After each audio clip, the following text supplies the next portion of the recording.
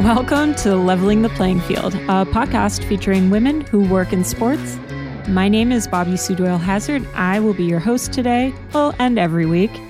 This week, I have Morgan Skillman. And Morgan's interesting. She has a very non-traditional position right now, and that is she has been the 2018 NHL All-Star Location Coordinator.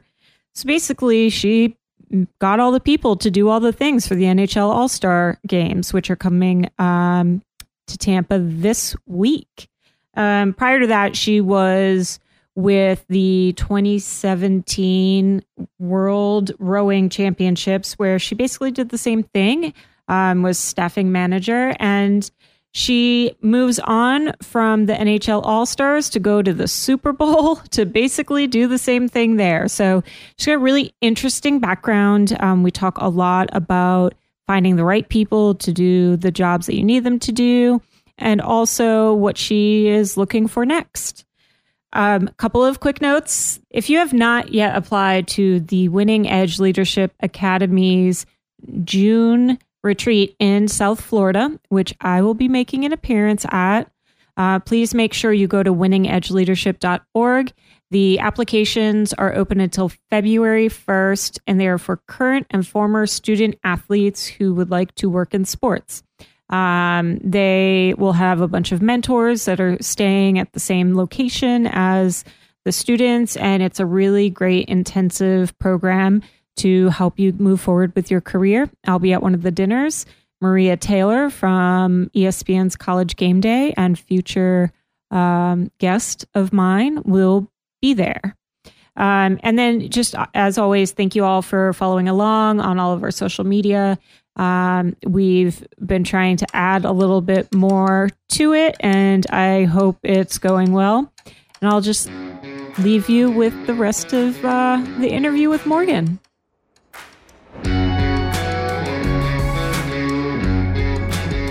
With me this week is Morgan Skillman. Morgan is the All-Star Location Coordinator for this year's NHL All-Star Weekend here in Tampa, Florida. Previously, she was the volunteer and staffing manager for the World Rowing Championships in 2017, which was down in Sarasota. She has varied experience with event management and with coaching education. She was with the Florida Youth Soccer Association as well. And she is a graduate of Liberty, where she received not only her Bachelor of Science in Sport Management, but also a Master's in Sports Admin. So, welcome. Thank you. I'm glad to be here. I'm happy to have you in my apartment with Jerry. Hi, Jerry. Hi, Jerry waved to everybody. We're keeping that in. He's just as much part of this as I am. Yeah. I am so happy that we met a few weeks, well, now a month or two ago, it seems like, but yeah. It's very cool to have you in the area. What made you fall in love with sports? I grew up in a family that was very active. So I like to call it stuff doing. We were stuff doers. So we played a lot of sports. We did the music thing. We were in theater, and we just liked to do things. So I was always involved in sports, started playing softball, fell in love with soccer, actually, and played soccer my entire life. I've always loved playing sports.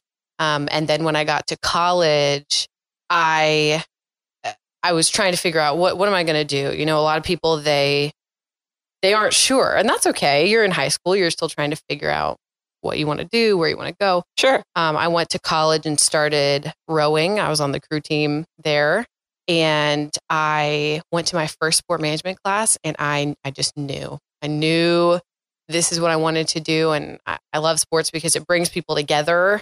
You know, there's a team component, and that's something that I absolutely love.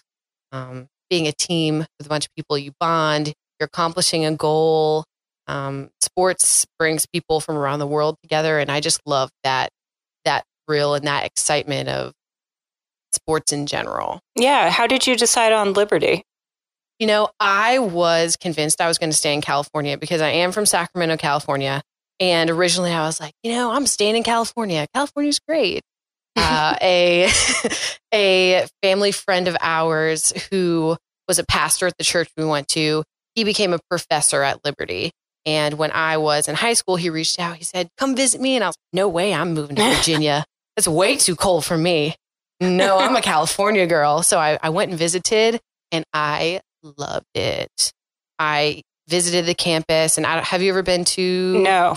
Okay. So Liberty is in Lynchburg, Virginia. It is stunning there. Beautiful campus. The professors are awesome. There's a lot of opportunity there. So I went my first visit, and I knew immediately, like, okay, I'm coming here. Oh, that's great. Mm-hmm. Liberty is a Catholic school? It's a Christian university. Christian university. Yep. Okay. Mm-hmm. I had never heard of Liberty before they hired Ian McCaw. Yeah. Yeah, Ian McCaw. You're really excited by that. I am not excited by that. It was, I didn't see it coming, but so he was the athletic director at UMass for a year when I was there. And then he ditched everyone to go to Baylor. Mm-hmm. And then we all know what happened at Baylor. And Yes. so I have not the best thoughts of that man Right. at this point in life. But that was an interesting situation, definitely, for everyone at Liberty. Mixed feelings. yeah, I'm sure. And it came out of nowhere. So, Right. and Jeff Barber, the AD before Ian, I have only the best things to say about him. He really was an awesome leader. I remember the first time I ever worked my first athletic event, Jeff, he came by. My first job was standing at a gate. Okay, we're going to stand at that gate and make sure no one goes through it. I was like, yeah. And it was so cold. I sorely underestimated the weather. It was for a football game. Yeah. And he came by. I knew who he was. He didn't know who I was. He came by and he was like, hi, what's your name? I was like, I'm Morgan. And he said, I'm Jeff. How are you doing? So we're talking a little bit. And then he goes, you look cold. And I was like, I am cold. And he's, 6 something. He's tall. I'm 5'3". And so he goes, here's my jacket. He gave me his pea coat. So I'm wearing this humongous pea coat that goes down to my feet. And he's like, just put it in the back of my car when you're done. And that was my first impression of Jeff. And every time after that, I worked a game. He remembered my name. He came and said hello. He really appreciated his people. I loved Jeff. So it was an honor to have worked when he was there. And then Ian came after I left. And that was a little bit of transition for everyone, but everyone's doing well there. That's good. Mm-hmm. What were you doing with the athletic department when you started volunteering, watching the gate? Oh, man. My first 2 duties, I was a ball girl for the soccer games. Yes. Nice. Yes. Loved it. I stood there and ran after balls and then brought it back and then also standing at gates. And that was my first taste of it. But you know what? I loved it. Yeah. It's those little things. I was like, oh, this is what I'm supposed to do. And I had the best time working those things. And then I did more of that. And then I got a little more responsibility. Okay, now we're going to move barricades and we're going to put cones out and we're going to wash this parking lot. And, a lot of people would complain about those things. And sometimes they aren't the most fun activities, but I just loved it. And that's, how I knew I really wanted to work in sports. So I did that under the leadership of someone named Matt Staten, who is incredible. He works at Liberty. He's in charge of all the athletic event ops there. And he gave me more responsibility progressively the more time I was there, and game ops responsibilities. And he eventually asked me to be his graduate assistant of event management there. So at first I was, standing in parking lots and standing at gates and moving barricades and running after balls. And I loved escorting the officials to their locker rooms. That was really fun for me. I loved that. I became good friends with them. It was great. It's hilarious. Yeah. So those were some of my first responsibilities as like a volunteer there. Right. Mm-hmm. And then when you were a grad assistant, what was it that you were doing? So our department was very small. I started off with just Matt Staten and I. We did all game ops and event management for every sport, every game. And that was a lot. That was probably about 130 events a year plus office time. So that was everything from coordinating with the director of operations for each team. I handled everything with the visiting teams. So their coaching staff, their D-ops, all the officials, the game contracts. I handled all the game contracts, and all of the physical setup for the locker rooms, the setup for the actual venue itself. I handled all of the staffing for all of our volunteers, all of our interns. We also had a program where the sport management students in undergrad, they would have to work a certain number of hours for me. So I coordinated everyone that worked the different events. So a lot of coordination with the people, the visiting teams, the setup of the actual venue itself. And that's pretty much what I did while I was there, as well as go to grad school for full time. That is very similar to what you do now with coordinating all of the volunteers and the staff to work for the All-Star weekend, and what you did with World Rowing, correct? Correct. So you're like a people mover. Yes, I am a people mover. And, you know, that's how it's really interesting. It's not like the typical event management kind of people ops experience. I think it's kind of specialized in a way. So people are like, okay, well, what do you do? And I like to say, well, it's like in one of those movies where you see like the captains and he has like his wooden map with the ships. Yeah. And he moves it around with like a stick.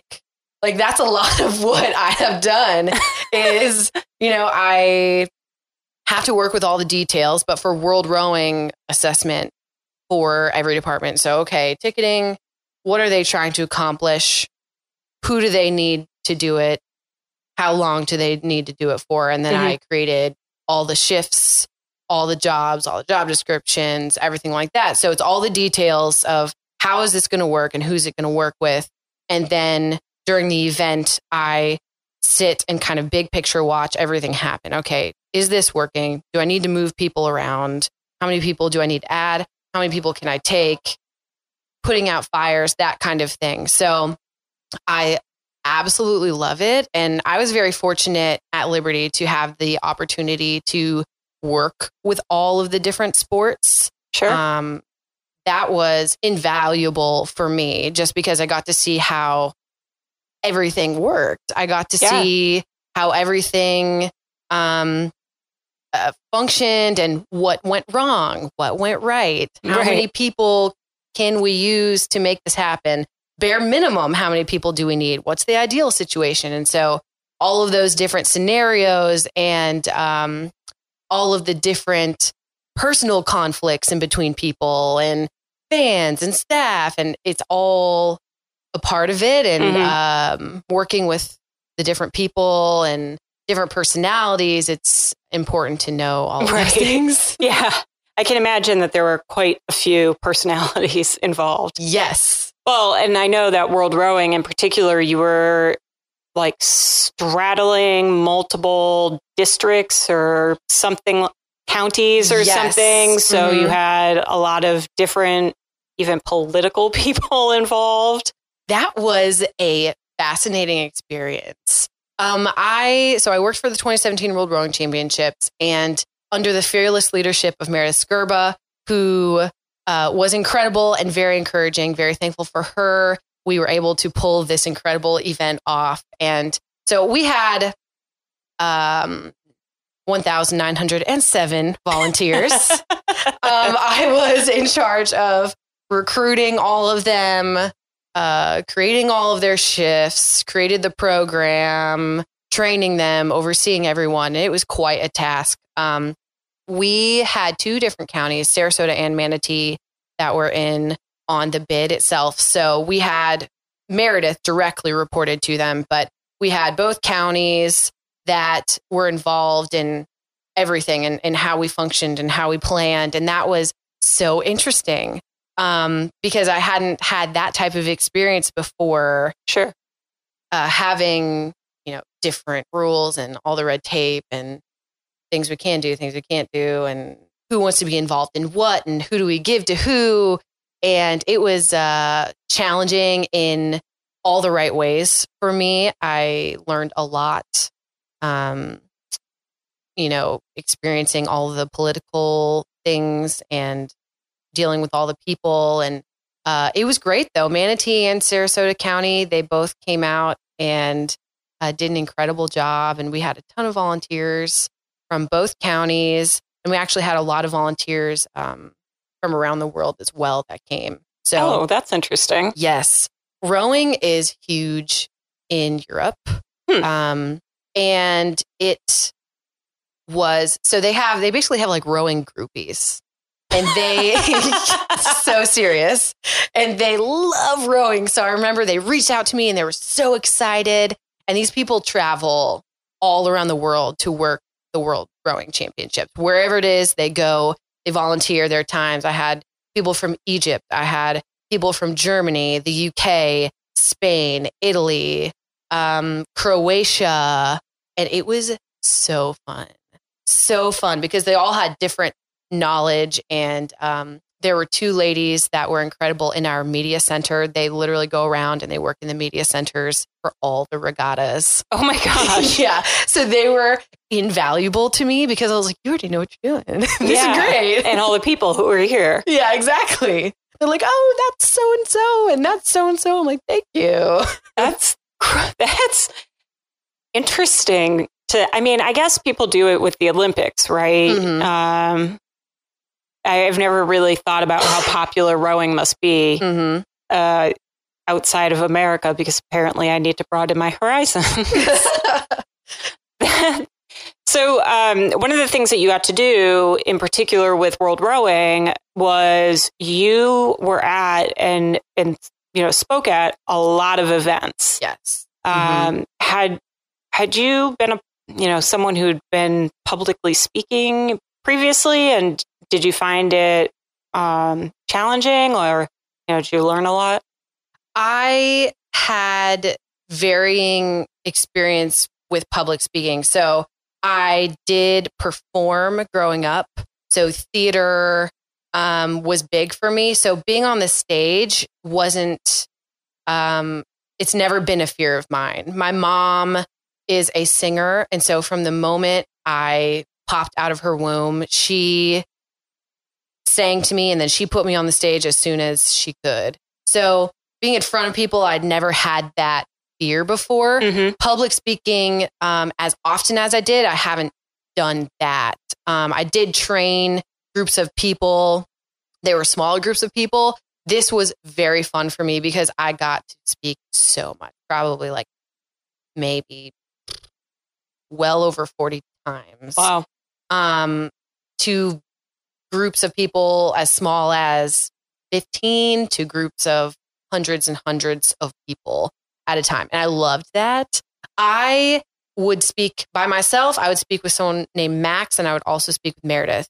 So when I would go and speak with them, they're both amazing at that. And so I would really watch and see like, okay, how do they do this? How do they interact with the crowd? What are things that they would say? How would they structure their speeches? And then I would try to model what I did after what they would do. So coming across as genuine is very important. And I really try with everyone that I interact, everyone that works for me, everyone that I speak to, I really genuinely want to, care for them. I want to be as encouraging as I can be and be a help. And so when I speak to groups of people, I try to think of it like that. So I'm not just talking to a wall. Right. I'm talking to each individual person. And then, so that's always important, is coming across like, okay, I'm here. I actually care about you. I want you to be involved. This is going to be awesome. And then throwing in like a really funny joke. They loved that. The jokes, I had like a few jokes that people loved. And so I used the same ones like over and over and over again. But Max was great to speak with. Meredith was great to speak with. Everyone loved Meredith because she's so charismatic. And she's just a ball of energy. She is. She now works with my organization. So it's fun to kind of see her getting a hold of everything there and just like seeing her bounce around. But yeah, I could see her being really good at pulling people in, and she was great. Yeah. And it's great that you've had those people that you can learn from and kind of model after. Have you had to do similar speaking in your role right now? Yes and no. So because I have that base from World Rowing, I have been able to go to the same groups. And so I say, hey, it's me again. I'm working on another event. Want to come? Yeah. And they go, yeah. So I've spoken to a handful of groups. I've reached out to quite a few groups that I've used for World Rowing. And then I've tried to drum up some new people as well. So I've done a lot of speaking at colleges and universities as well, sport management groups and that type of thing. But since I work World Rowing, I haven't had to do as much speaking as I have in the past. Right. Because they all want to come work the All-Star game already. Yeah. I mean, it's not really a hard sell, I feel like. For World Rowing, it was a hard sell because I go, oh, the 2017 World Rowing Championships. They go, oh, the canoes? What? Yeah. Canoes? And I'm like, yeah, no, that's not it at all. And they go, wait, what's that? They don't know rowing like that. And so I had to really work on my salesmanship. Are there rowing teams at colleges and universities down here? There are? Yes. Okay. Yeah, there are. I know it's a big thing in New England. Like that's a, stupid Harvard. They have their team and, whatever. Yeah. I'm not bitter about Harvard at all. Never. But I say it as if I had a shot. But, because there's the Charles River thing that happened, the whatever on the Charles. The head of the Charles. Yeah, that. Yeah, I know things. Yeah. But otherwise, I'm completely out of the world, apparently. Yeah, it's not the most popular sport in the U.S., but it's gaining popularity, especially in this part of the country, actually, because Sarasota has one of the biggest rowing clubs. Actually, it has the biggest rowing club in the country. Oh, interesting. Yeah, two of the largest, but they have the largest one. And Nathan Benderson Park is the only grade A certified venue in the country. So all the rowing teams, they come there to practice. They go to Nathan Benderson to practice.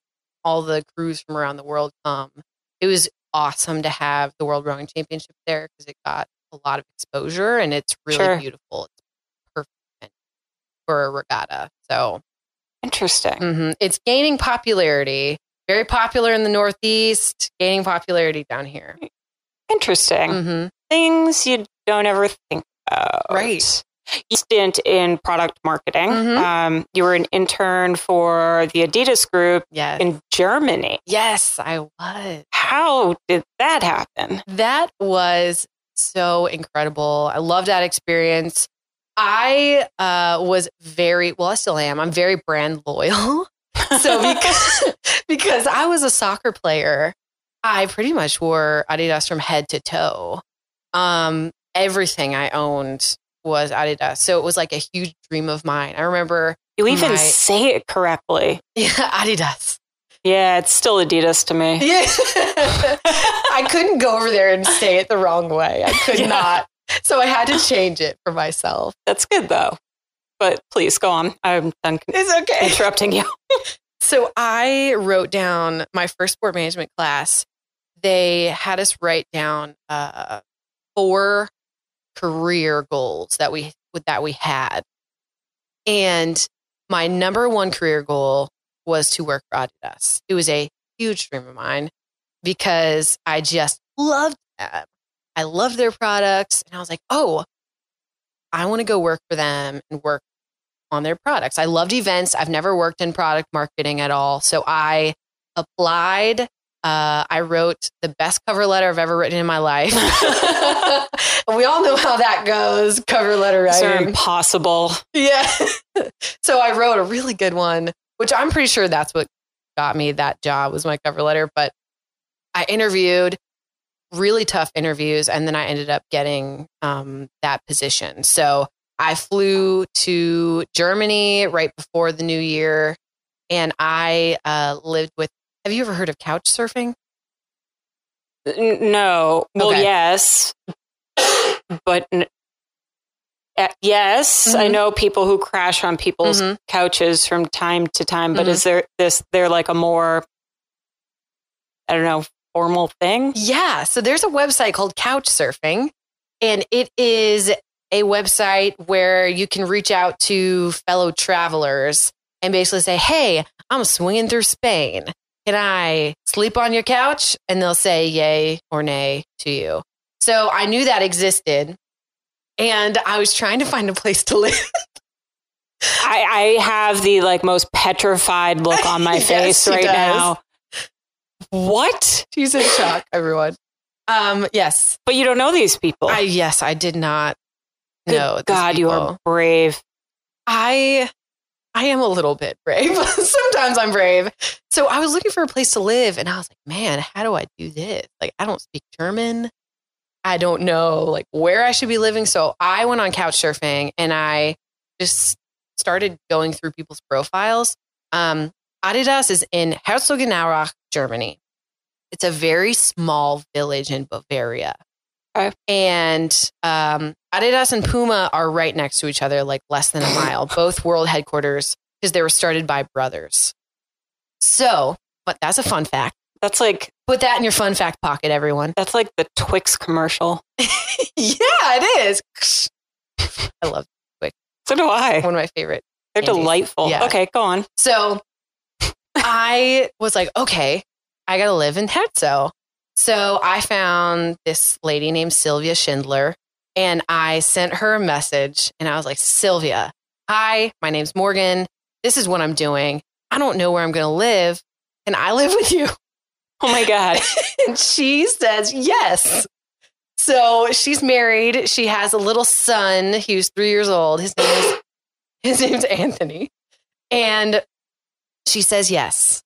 Wow. And I was like, yes, this is going to be great. So I moved to Germany. They picked me up from the airport, and I move in with this German family who live in Herzogenaurach. I mean, it's less scary than I anticipated because at least it's like a little family, although families can be murderers too, but that's not the point. Yeah, not the point. But, you know, I tried to do some investigating. Yeah. So they picked me up, and I will never forget those first few days. I did New Year's with them, and their son he went to a bilingual kindergarten, and he spoke English and German. And that guy was teaching me fake German words on purpose. Yes. Stop it. He was. A 3-year-old? Yes. Because they labeled everything in the house because they were trying to teach me German. I was like, yes. They labeled everything in the house. So I tried to talk to him because obviously my German was on his level. And he starts pointing to things. And so I'm like hanging out with Anthony, and I'm learning things. And then his parents come back, and I'm like excited about this German that I've learned. So I was like, oh, and I was pointing at things, and they start laughing. And I was like, what are you laughing at? And they start speaking to Anthony in German and he's laughing. And they're like, he's not teaching you real words. I was like, what? And they're like, no, that word doesn't exist. I was like, oh, come on. Like the smartest 3-year-old in the world. Little conniving. It was so funny. So I was suspicious of anything he taught me after that. Eventually, I moved to Nuremberg, which I learned was the place where most people at Adidas, most of them live in Nuremberg. And that was a dream. It was truly a dream because I lived in like the castle wall. So right out my back window was this castle. And it was amazing. But anyways, back to the job.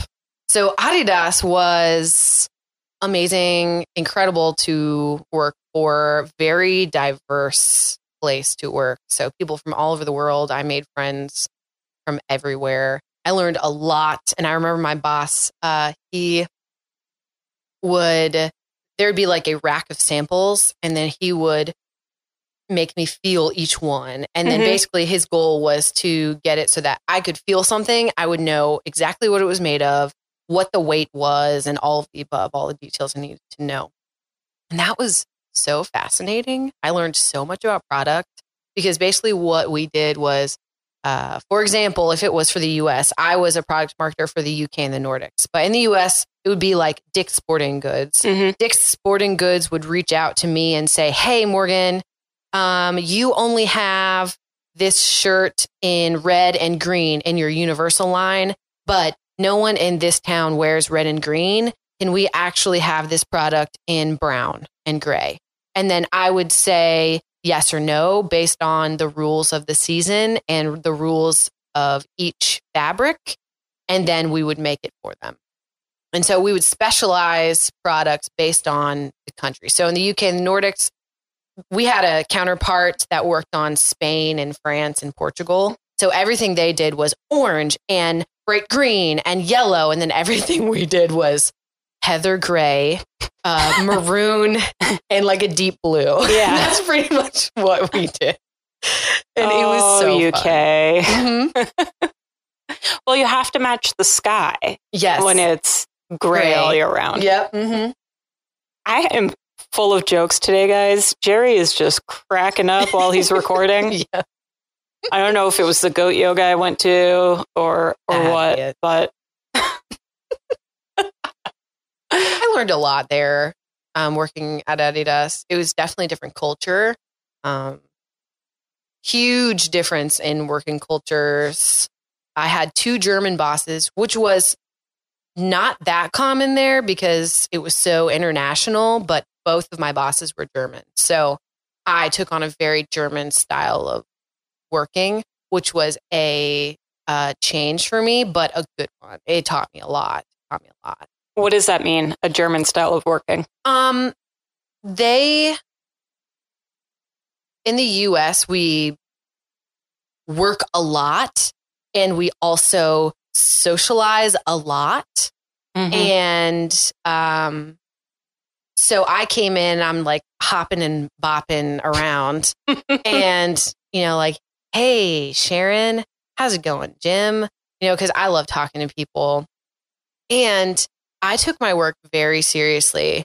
And I remember my first performance review, my boss goes, I don't think you take this seriously. I was like, I was so shocked. Yeah. And I was like, no, what? And because I want to be the best I possibly can be. And I was so sad about that. And so I asked him, I was like, why don't you think I take this seriously? And he's like, well, you come in, you're talking to people, you're smiling, you're laughing, like all this stuff. And he's like, you come in, you need to do your work. You need to, buckle down, head down, do everything as excellently as you can. And it's just like a different work environment. Sure. Where I think that's more acceptable here. Like we all talk and we joke and we do our work. And there it's like, you get to work, you're going to do your work. And then once you're done, you can do whatever you feel like doing. But that was a change for me. Just a different working environment, I would say. I'm not entirely surprised by it. Mm-hmm. I mean, they can't even speak without it sounding harsh. Mhm. So I'm just saying. So, Mhm. but I can see how it would be hard, especially, at the age you were at. You were very young. I was 20. Yeah. Yeah, I was very young. Just for context, everyone, I have always been the youngest. So I graduated high school at 17. I graduated college early. And so that's why I was so young. What do you mean you graduated college early? I graduated in 3.5 years instead of 4. What is it with my guests? So I can't remember who it was off the top of my head, so please don't be mad at me, but I had someone who finished, kind of like you, Mhm. their undergrad and grad in 5 years. Yeah. 5 years is what it Mhm. took me to get through undergrad. Mm-hmm. That's all right. We're all going at different paces. Yeah. It's fine. It's all right. Yeah, so I was young. I was young and I'm still learning. I always try to learn as much as I can. We're always growing, but especially then, I'm brand new. I'm green. And so I was trying to adjust and learn how different people work and learn how to do different things. And I'd never done anything with product before. So that was another challenge for me, but I loved it and I learned a lot. And so was it meant to just be the year that you were Mhm. there? Yep. And I was pursuing staying there, but then Liberty offered me that job with them. And so I got my master's for free while I was working in athletics, and I could not turn that down. No, that's fantastic. I mean, you can't. Right. Mm-hmm. It's perfect. Are there things that you took from that experience in Germany and still applied today? Yes, absolutely. When I go into different workplaces and different situations, I try to figure out who I'm working with. And by that, I mean, like, what type of person is this? How do they work? Are they a checklist person? Do they come in? Do they put their head down and they do checklist things? Do they like to socialize at first? Like, I think that's very important in any job situation, is just figuring out what is the culture of this place. What's the culture of the place? What are the cultures of the people working there? Are they from different countries? Do they do things differently? How do I fit into this equation and make this the best I possibly can make it? Yeah. Whereas, I am who I am, and, I try to be the best I can be all the time, but I also want to respect others and respect how they work and how they work best. So that's something that I always take away is, where am I? What's going on here? What's the culture, and how can we make this a great situation? And if I'm working with international people, I don't know if anyone else likes to do this, but I thoroughly research everything. Like when there's something new, I'm like, ooh, let me just learn like everything about it.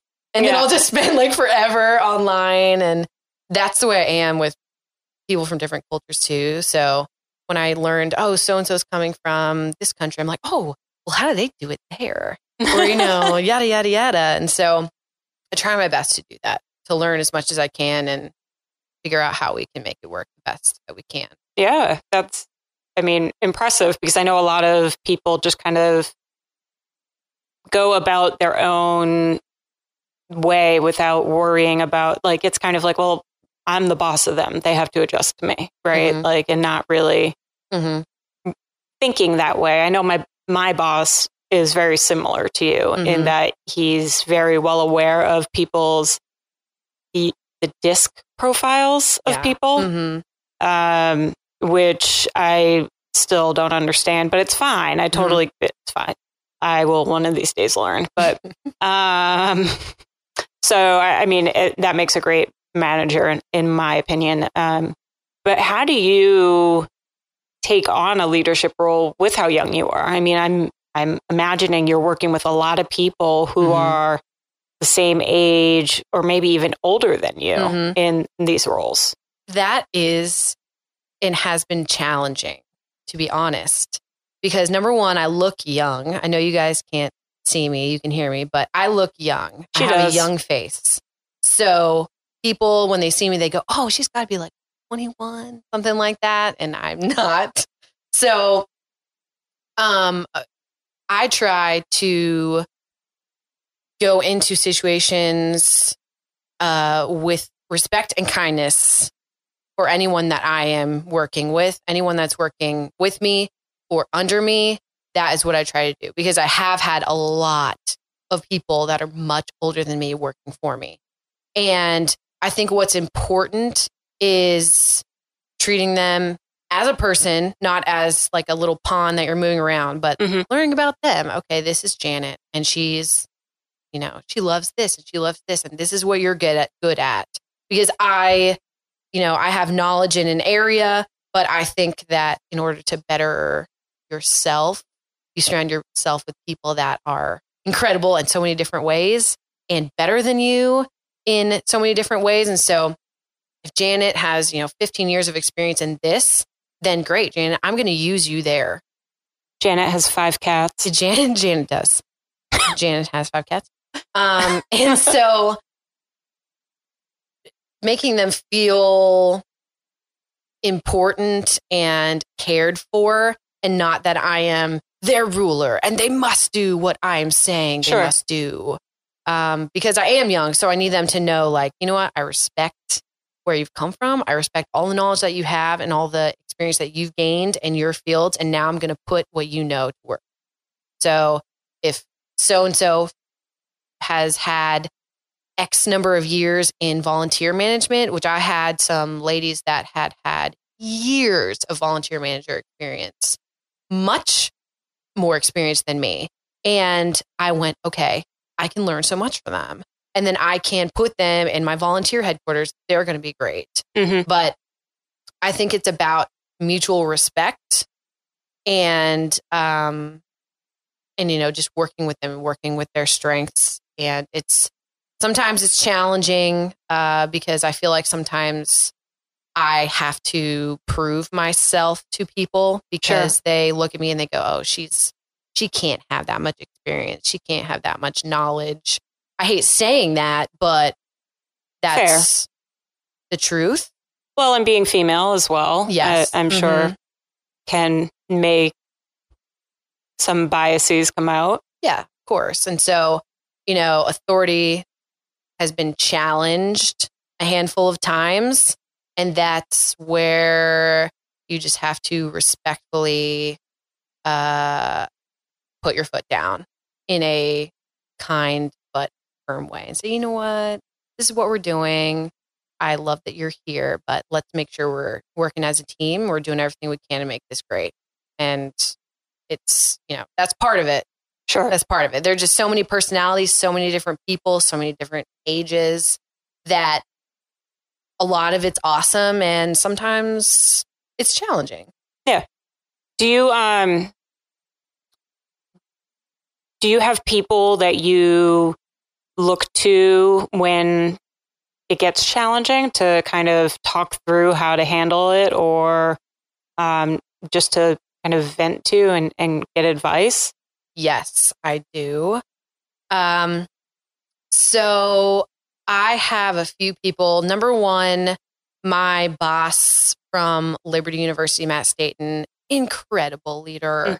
I was very fortunate to have worked under him because I learned so much from him, and I really respect him and how he led me and how he led other people. He was a great example. So I have gone to him multiple times about different situations. How do I handle this? Venting about different things. I also have some professors at Liberty that I have gone to, that some female professors. So when sometimes I feel some pressure and some challenge, I will go to them and say, hey, how do you handle this? Like, as a female, how do you handle this with a male? Right. How do you handle this with an older male? And they have given me some good advice. Sarah Baruta, she's the director of basketball operations for the women's basketball team at Liberty. One of my best friends in the world, one of the hardest workers I know, incredible person. And I go to her a lot and we talk about different things, her challenges, everything that she's going through, everything that I'm going through. And then we just kind of talk through what's the best way we can do this. I vent and then we go, okay, how am I going to be a good leader in this situation? How can I best handle this? And then we move forward. I don't want to act in any sort of brash way. Mm-hmm. I like to think before I do things. So, and I really want to be the best I can. I want to be the best leader I can be and follow in the footsteps of so many incredible people that have taught me. So I go to them for advice, and they give me great advice and help me kind of work through how to handle different situations. Yeah. Do you use or do you read any books or do anything else to kind of increase your knowledge on management or leadership? Mm-hmm. I read a lot of Brené Brown books. Yes. Brené Brown. I saw her TED Talk on shame. Have you seen that one? Oh, trust me, I'm well versed. Yeah. Brené is going to become a friend of mine. She doesn't quite know it yet, but I'm right there with you. Yeah. Mm-hmm. I think she's wonderful. And so I think that really good leadership stems from working on yourself first, mm-hmm. and really trying to improve like who I am and how I handle people and how I handle different situations. And so I read a lot of Brené Brown books. I also read a lot of leadership books. Actually, this might be kind of lame, but some of the college textbooks that I had, I still keep because they're some of the best management textbooks that I've ever had. So like I still have my college textbooks on my bookshelf and I read those. I read a lot of LinkedIn articles. I'm on LinkedIn more than I am Facebook. Sure. So I follow a lot of people there, but really well, mm-hmm. I think that's invaluable information. So anytime I can understand body language, I can understand people's personalities and their tendencies. I read books about that to try to increase my understanding of people and how they work and how I can best interact with them. That's phenomenal. I love Brené. And I'm finishing one of her books now.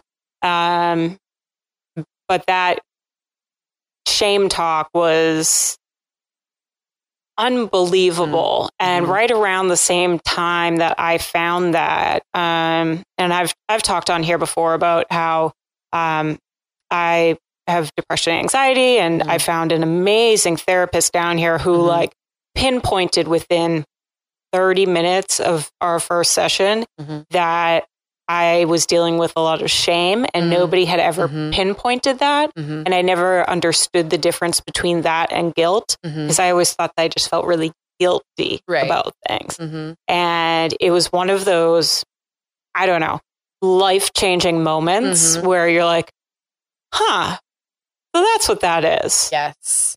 All right.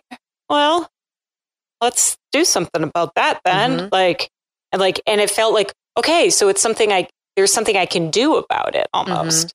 Mm-hmm. So yeah, I suggest her books to everybody. They're just so good. And all of her talks are really good. And one of these days I will go to one or see her or meet her, become friends with her. Mm-hmm. I thought I was going to maybe, meet her at the Women's March because, there weren't going to be that many people there. No. Just a couple.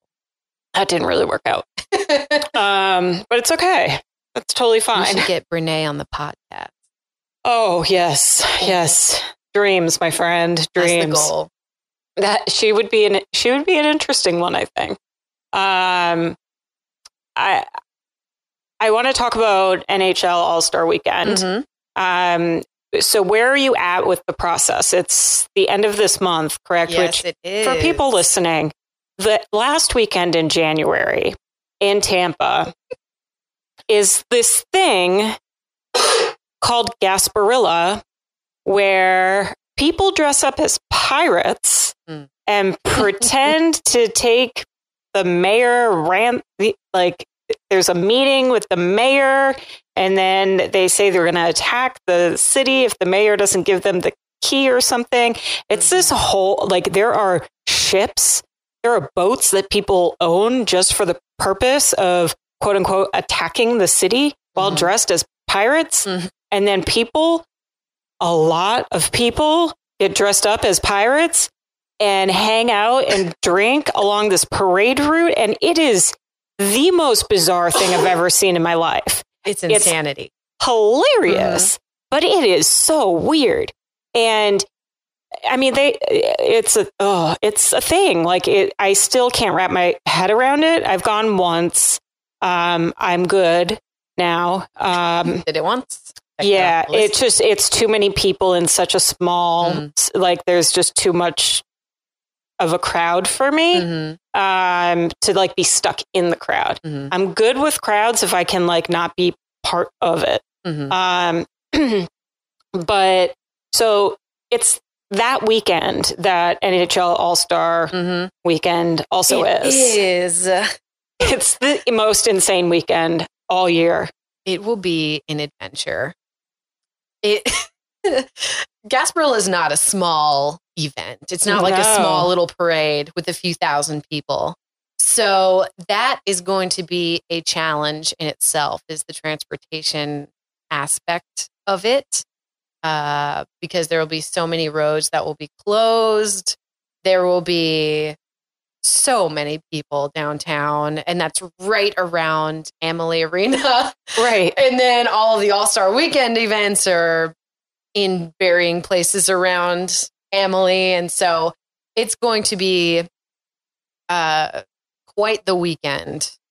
And we are trying our best to provide as much information for people as possible that are coming just for All-Star Weekend. So it kind of makes their experience smooth and not so difficult from Gasparilla. Yeah. So anyone that's within walking distance of Amalie, congratulations. That's the best thing you could have possibly done, is get a hotel in downtown and just walk.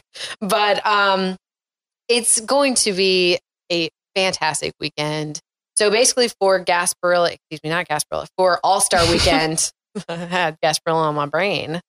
For All-Star Weekend, we are starting our All-Star activities for me, it starts on Wednesday. Well, technically the Saturday before, because the Saturday before All-Star Weekend, we're setting up everything in the convention center. We have a bunch of spaces there for, like, remote offices and different activities that we have going on in the convention center. So I start setting that stuff up.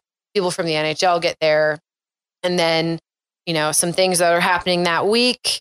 And then we have all of our part-time staff that will be starting on Wednesday. So we are responsible for getting 450 part-time staff for all of the events surrounding All-Star Weekend. And so myself and my partner, Rick, we have gone out and spoken to different groups. I've contacted all of my best people from World Rowing to get them up here. And we have said, hey, come work All-Star Weekend. And we are getting them trained. We get them uniforms, and then we have them assigned based on their skills and experience to different events in different areas. So right now, our role is basically to be like a liaison between the NHL that's in New York City and Amalie Arena / Lightning staff. So we're here as a resource for both parties. NHL needs us to do something, we do it. Amalie Arena needs us to do something, we do it. And so we're kind of connecting the dots for both parties. And we are the boots on the ground for the little army that we're putting together to make all these events happen. How far along are you with building that army? We are very close. We need about 50 more people. And I actually have all of those people pretty much set. It's just getting them in the system now.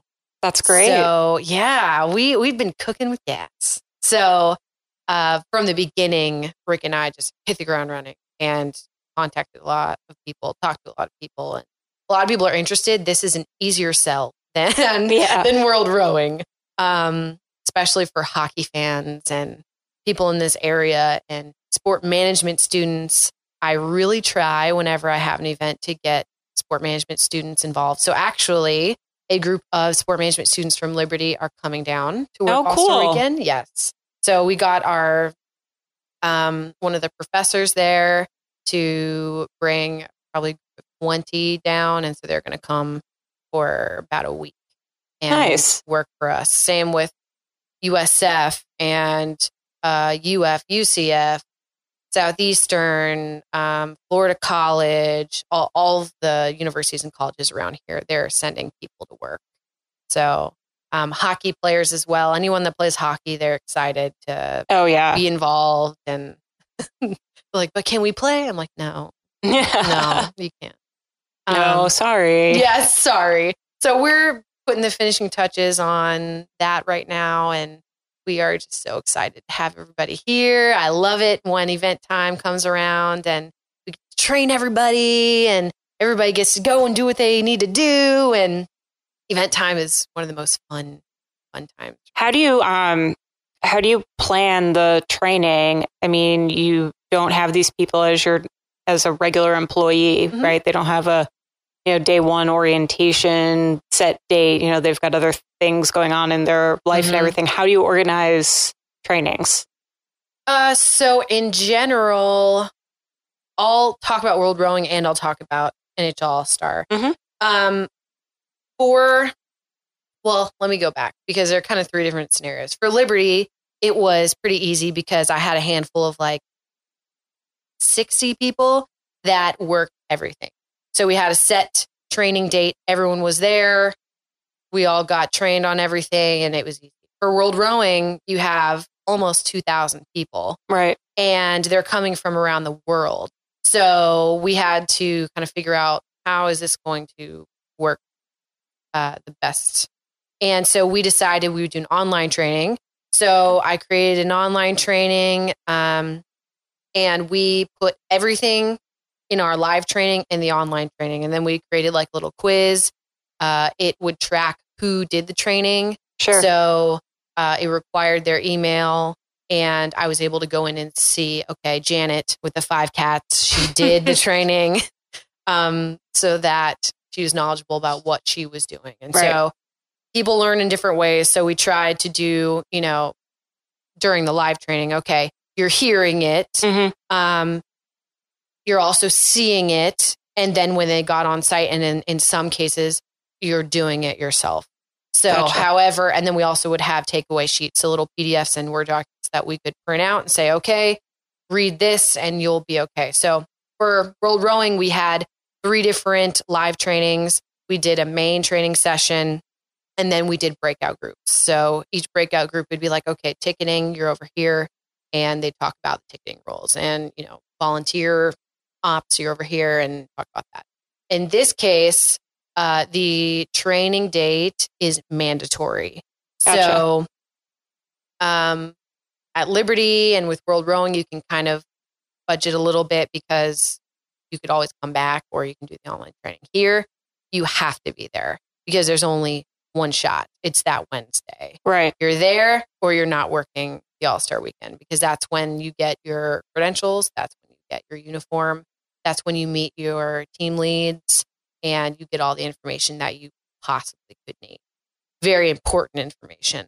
So it's different this time around and you got one shot. You're good. You have to be there. Sure. So it's a training based on, your practical things like your check-in, check-out process, mm-hmm. as well as, okay, this is your job. This is what you're going to be doing. And this is how we interact with people. So hey, Morgan, do you know where the bathroom is? No, I don't. Like, that's not good.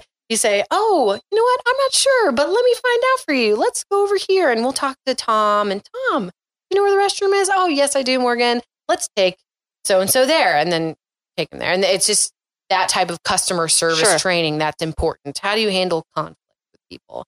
How do you handle an angry person? What do you do when a fight breaks out? What do you do when there's an emergency situation? All of those things, they're very important, and they are all part of training. What do you do when someone bangs too hard on the glass and causes it to fall? Oh my goodness. I'm just kidding. That's not going to happen. Yeah. Oh, I hope not. You know, I was very fortunate to be able to go to a playoff Lightning game 2 years ago, I think. Mm-hmm. And I wear a very big, I'm not wearing it right now, but a big watch, a big Michael Kors watch. And I ended up joining in the fun of banging on the glass because, yes, that's what you're supposed to do. Hockey. It's what you're supposed to do, Jerry. Don't look at me like that. And I'm telling you, I've heard it from hockey professionals that it's a sign of respect. And anywho, I had a bruise on my wrist because the watch kept hitting my wrist so hard. You were really into that. Let me just tell you, Brian Boyle was playing. Yeah, I was really intense. At least you didn't break your watch. I was afraid you were going to say, I now broke my Michael Kors watch. Oh my God, no. No, that would have made me really sad. Yeah. Really sad. Just a bruise. Yeah. Just a bruise, but it was a really awkward bruise to explain to people. Yeah. Are you okay? Mm-hmm. And I'm not trying to make light. I mean, that I'm very thankful that people would check in on me. But oh no, I just went crazy at a hockey game. So what are the different events that are going to be going on around the game? We have a concert. We have a party. Oh yeah, who's at the concert? I don't even know yet. They haven't announced it yet? I don't know. They haven't told me. Really? TBD on our list. Stop it. Mm-hmm. I wonder who they would get. So I think last year they had Snoop Dogg. Jerry's Googling. It was Snoop Dogg last year? And I think Blink 182. For an NHL game? Mm-hmm. Wow. All right. I get Snoop back, but I just want to go Snoop. I just want credentials to go hang out. So there's the concert. Pre-game, which will be lots of fun. Mm-hmm. That will be right outside of Amalie Arena, kind of in next Thunder to Alley? Next to it. Mm-hmm. In that parking lot next to it. Okay. So that's going to be quite the event. Usually you have to pay for that, but they aren't doing that this year. Interesting. Yeah, because of Gasparilla and everything, so it's going to be free. There are a number of like private events for staff and like VIPs that are happening that I don't think I could say much about, but there's also player arrivals and hotel transportation and all that type of thing. So your typical, event time things that are happening, as well as there are events around Tampa that are promoting hockey in general. The Lightning is also, they're doing, I don't remember which beach they're going to, but they're doing like a little hockey promotion at a beach in Tampa. That's awesome. Yes. So there's going to be a lot of really cool things happening. They're doing some things with Gasparilla. So because they're on the same weekend, we tried to interact with them in a positive way. So we're going to have a lot of fun. Is the game sold out? Yes. It's when they released the tickets last time, they had a very small handful left. So it will be sold out. And they sold them as the skills competition and the All-Star game together as a package. So it wasn't like one or the other. It was both. Oh, cool. What do you do by way of self-care? particularly when you've got 3 weeks till a big event and things are super hectic? So for self-care, I spend a lot of time at church. I love church. That's a great place for me. I grew up in the church. And so praying and really going, okay, God, here we go. I'm giving this time to you. I spend a lot of time with my friends. Being with my close friends that know me very well is relaxing for me. I paint. I love painting. You do? I'm not very good. What do you paint? Acrylics. So acrylic on canvas. Okay. And I like to paint people. Okay. Yeah. So I'm not very good, guys, but it's very relaxing to me. Yeah, that's all that matters. Also charcoal. Oh my goodness. Have you ever used charcoal? No, I'm not really what you would call artsy. Okay. I kind of go the opposite way. Like sports, and then to relax, it's like music and art. I kind of have to go away from that to relax. And I just need I love people and I'm an extrovert, but I also need my time to just chill. Sure.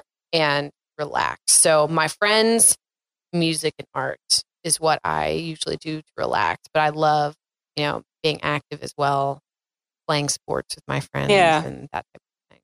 Yeah, the art thing for me, it just never worked. I'm really bad at it. And part of it is my quasi-perfectionism. And so like, I want to do it perfectly or else it's a bunch of crap. And the only other crafty type thing I tried, I was in college and decided I needed a hobby because I don't know, don't you need a hobby in life? I don't know.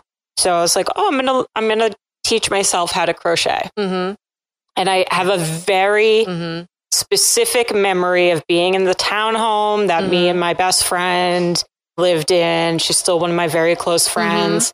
And me sitting on our couch. We're probably watching General Hospital. I'm not even going to lie. And trying to learn. Yeah, General Hospital. And now I'm friends with people on the show. It's very odd. Very odd. So I'm trying to figure it out. And I am getting so frustrated, like cannot figure it out. And she's like, oh, let me try. Sits down next to me, takes it. And immediately I burst out in tears. It was like one of those meltdowns that you're like, whoa, I don't know where that came from. Because I just wanted something for me that I could figure out how to do and make something. I don't know. I had like all these crazy expectations on myself. And my poor friend, Kristen, was like, oh, honey, I'm so sorry. I literally don't know what just happened. And so to this day, I haven't even attempted it again. Oh, no. Yeah.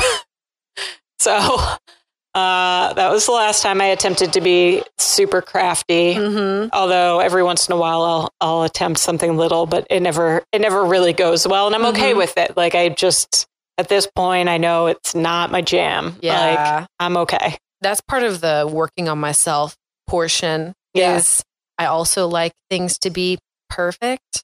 And so that's something I really worked on because with art, I was like, I got to be the best at this. You know what I mean?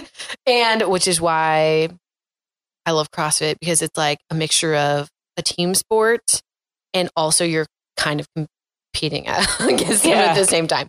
But anyway, so with art, at first I was like, oh, I want to get better. I want to get better. And I was like, just relax, Morgan. Like, it's okay. You're not the best at this. And that's okay. You enjoy it. It's very therapeutic. So just do it and just call it abstract art and it makes it okay. Well, I mean, and you're not, I think once you like kind of take that expectation down and you're like, okay, this is something I can do because my arm works and my hand works and like I can put paint on a canvas, and you're not planning on making it a living. Like I think you can kind of talk yourself down a little bit easier. I mean, I have the same problem with like writing, which is kind of funny because that's like what I do. Right. And, and even with contracts, like if I don't have not a template, like I can draft the language, but for some reason I get caught up on formatting and I want to know what this typically looks like. And then Microsoft Word and formatting, it basically just tells you to go fuck yourself all the time. Right. So that I can spend 3 hours trying to format a document and then I just give up. And, even just like journaling, I was always like, how am I supposed to journal? What am I supposed to talk about? Right. Like, maybe you just need to relax. Just a little bit. I am one of the things I'm trying to do this year is more headspace. So I think I've done 5 of the last 7 days. So that's great. Going strong. Yeah. I'm going to be calm as shit soon. That's right. Jerry's going to have to make this an expletive episode. Sorry, guys. I told you at the beginning that it might happen. Here we are. It just took a few episodes. So All-Star Weekend comes and goes. Do you have like a debriefing that you've got to do, like a few days to kind of wind everything down? Or are you like, I'm out? So typically that would be the case. I have 1 day. I have 1 day to wind things down. That's because I got a contract worth the Super Bowl. So immediately, the day after All-Star Weekend is done, I have 1 day to wrap everything up. And then the next morning, I'm on a plane to Minnesota. So most of the time for an event, I would have a week to wrap things up. For the World Rowing Championships, it was a month because it was so large. That event was so large. This one will be a little easier to wrap up. But in this case, 1 day and then I'm out of there. So, and then off to Super Bowl. And are you doing the same thing? I am doing basically the same thing there. So, but instead of me being there way ahead of time and getting all the staff, they already have the staff. So myself and my boss, Pam, we will go and train the wayfinding staff. And we will supervise all the wayfinding staff in the actual stadium and then around the stadium and at the other events in the downtown area. Very cool. Yes. I'm jealous. I mean, I am and I'm not, because let's be honest, Minnesota in February doesn't sound interesting to me whatsoever. But Super Bowl and Justin Timberlake. Oh my goodness. Are you going to be able to see it? I really hope so. I'm not sure because I'll have people all over the place. So I will be doing quite a bit of walking. At that point in time, I should be able to go into the stadium because the other things will not be happening. Right. And then I'll go in and then be with the staff in the stadium. So I think I should be there, but we all know how events go. You just never know. Right. I did not throw away any of my winter clothes from Germany. And I was really justifying that like for years. I was like, yeah, no, I need to keep these for some reason. And I was like, yes, I still have all of them. So I brought them out of the box the other day. I was like, this is my winter jacket. I got my boots on. I mean, you needed it this week in Tampa. It was 30 freaking degrees out. Oh my goodness. I saw my breath. It's the first time I've been able to see my breath in Florida since I've been here. I have hated it every single second of it because I didn't come down here to be living in Massachusetts weather. Granted, we didn't get snow in Tampa, but Tallahassee, it's way too close for comfort. I heard there were a lot of people like, it's snowing in Florida. I was like, where? No, this is nonsense. Where? I'm going to have to move to Costa Rica next because I mean, we can't have this. No, I left in the middle of snowpocalypse. So there was 5 feet of snow on the ground when I left Massachusetts, and they got another 5 feet of snow, when I moved. So I have had, and I grew up there, so I've had more snow in my life than I need to ever again. And I didn't keep any of my winter clothes. Oh, no. Mostly because, I mean, the the delight in throwing away your snow boots. It's like the best feeling when you've been stuck in a blizzard, like for the week or two before moving. So yeah, that hasn't really helped me much this week. I'm not going to lie. But I'm just trying to brace myself for it because this week I was so cold and I was like, oh my goodness, it's going to be so cold in Minnesota. Like 0 to 12 degrees. You're going to have all those little like hand warmer things. Yes. Mm-hmm.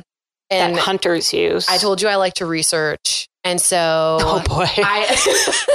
So I was like researching the best socks. And then I put myself in like this dilemma because there's like this debate online whether thick socks are the best or whether thin socks are the best. And they're like, no, thick socks because it keeps your feet warm. And then other people are like, no, I ski and snowboard all the time. And if you wear thick socks, it holds in the sweat and makes your feet cold. Wear thin socks. So then I got in this big thing in my head and I was like, which socks do I wear? I say you wear the sweat wicking socks and then the thick socks. That's what I was thinking. I was like, maybe there's there's gotta be performance socks for the cold. I don't know. I feel like somebody who lives in Minnesota would be able to tell you though. Hey, let me know if you're from Minnesota and anybody, any advice for me? I can get Ann Deppner at the Vikings to tell me. Oh yes, she's great. Once the Super Bowl is over, what's the next step? We will see. What do you want to do? What are you looking towards? So I want to work in event management. I love it. It's what I'm good at. Pretty much what I've done is like a combination of event management, guest services, and staffing. Like that's pretty much summing up what my experience is in my career. And so if I can stay in one of those areas, that's what I want to do. I love events. I love working with people. I want to stay in sports because that's my passion. I love working in sports. I love the community. It's a small world. Yeah. And it's a good world. So that's my goal, is to stick with it and just keep working as far as I can, keep learning. Great. Well, I'm going to say thank you. Next week, so we're recording this a week before Morgan and I are going to go to goat yoga. Yeah. And so excited. And her episode will be released a few days after that. So I'm going to include some of the pictures from goat yoga on it. It's going to be great. I know. Well, I can't wait. And So thank you for being here. Thank you for having me. It was a blast. Is there anything, where can people follow you and follow along? You can follow my Instagram, MN Skillman. That is my first initial, middle initial, and my last name. You can find me on Twitter and LinkedIn as well. What's your Twitter handle? My Twitter handle is... It's mskillman13. Yes. I am not the biggest Twitter person in the world. Noticed, but it's okay. Yeah. But I am more active on Instagram and LinkedIn than I am on Twitter. Yeah. So find me on one of those and we can interact and have lots of fun. As always, thank you for listening to LTPF. Please follow along on all of our social. So we are at LTPF Pod on Instagram, Facebook, and the Twitterverse. Instagram, I'm getting used to Instagram stories. So there's a little highlights in there for y'all. You can email us at ltpfpod@gmail.com and check out the website, ltpfpod.com. It is up to date and you all would be so proud of me. It looks all nice and pretty. You can follow me at Bobby Sue on Twitter. And as always, I hope you have a great week.